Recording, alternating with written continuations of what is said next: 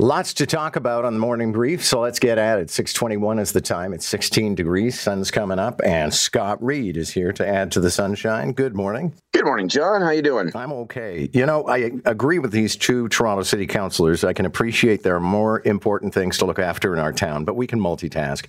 When I saw these gigantic signs in the parks instructing people on how to handle their booze and what the rules are, I just thought, why do we have to create a visual blight in order to instruct people on how to do something they've already been doing for years anyway?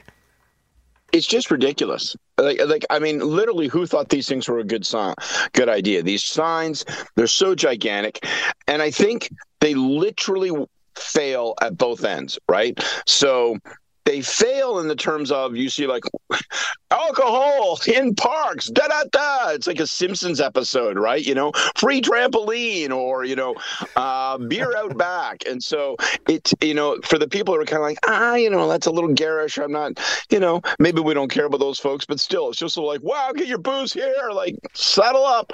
And then, as you say, then there's these signs are gigantic and all this detail. And I just think that's lame. I don't understand, why can't they just put up like some little sign literally with like in all those other places, like a little emoji. I don't know. It's a guy like, drinking out a brown paper bag or something. Go, okay, there's a green circle around this one. I guess we can we can caps off here. But like, these signs are ridiculous and lame, and surely they can come up with a better way of doing it. Well, and what amused me as well was they kind of look visually like the sign you put up when you're going to demolish a building or develop a site. And so I think a lot of people are probably thinking, what is this park about to become a condo? Okay, well, let's continue with talking about booze for a second. I know you worked on this file. Brian Lilly writing a column about how a lot of corner stores apparently won't be opting in on selling beer because of the way it's price structured. And, that may very well be the case, but we knew that getting in. I mean, call this a tax grab. It dates back to what, 2015? Oh, yeah. 2017 probably, when I was involved in the renegotiation of, the arrangement with the beer store, when we, opened up 400 grocery stores for sales of beer and wine and all that.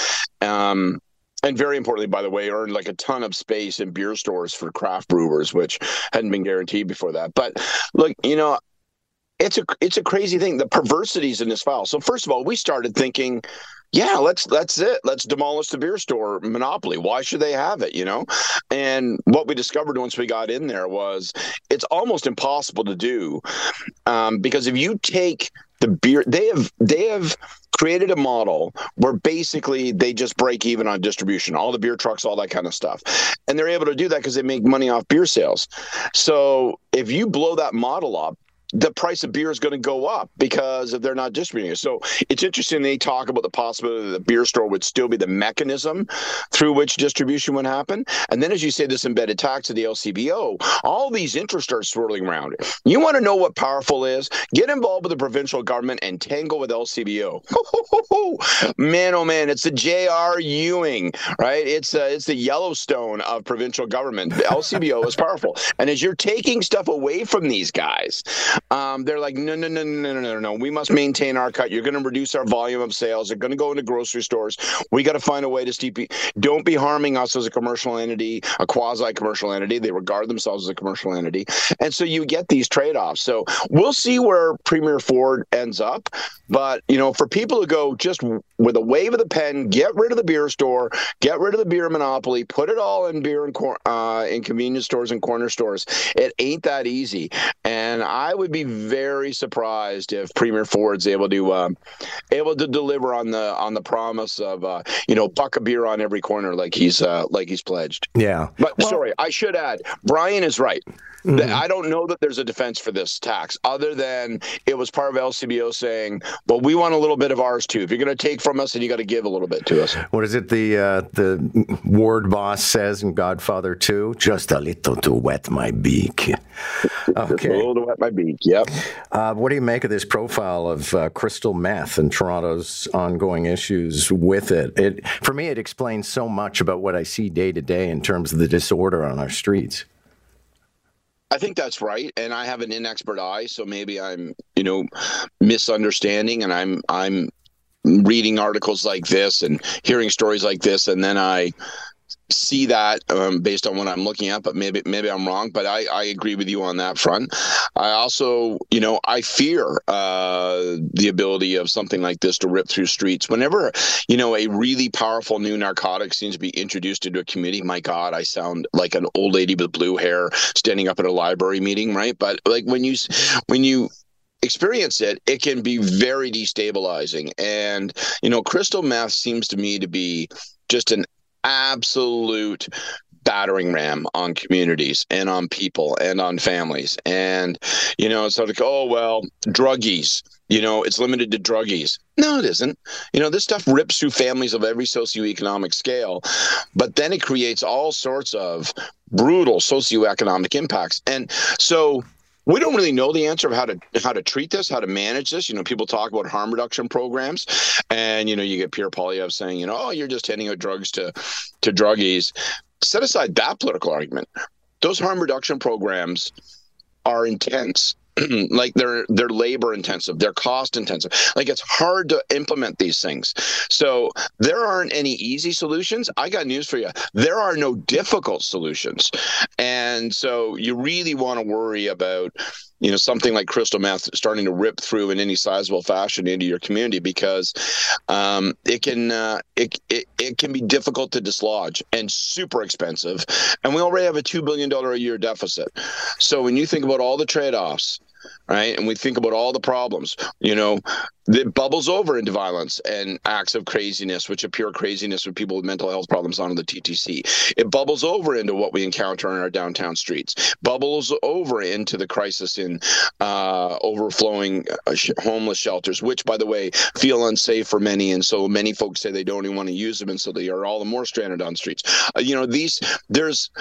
These things overlap, reinforce, and worsen one another. And then we have a Waterloo Region mayor of a small town. I think we're talking about 2,200 people here. She says she can't afford, on $90,000 a year salary, she cannot afford to buy a house in her town. And then I took a look, and the houses that sold in the last month or so, the average price was like just over $900,000. So maybe she's right. Yeah, I'm sure she is right. And, so, people could shrug their shoulders and go, well, let me cry me a river. She's almost making $100,000 a year. It's like, yeah. But, here's the reality. When I was 26 years old, with a loan that I repaid in 1 year of $10,000 from my then father-in-law, my ex-wife and I were able to buy a home, our first home, at the age of 26. And just so people know, in case they're like rolling their eyes, I didn't come like single, a single mom, factory worker. Like I wasn't born in wealth. My mom didn't, give me $50,000 to buy it. Zero. Like I say, $10,000 loan that by, rubbing pennies together, we repaid within 1 year. That was it. And that's partly because there was a home in the community in which I lived that was priced at a level that you could actually manage. I think it was $210,000 first home I bought, $205,000, I think it was. And, that's just not available. My 25-year-old son was lamenting to me the other day. He hates living in a condo, but he's got no option. It is the only affordable, as unaffordable as it is, the only affordable option.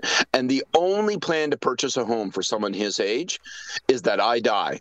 And as you might guess, that's not my preferred policy option. Okay. Thank you. I hope you'll be with us for a good long time. That's Scott Reid, CTV political analyst.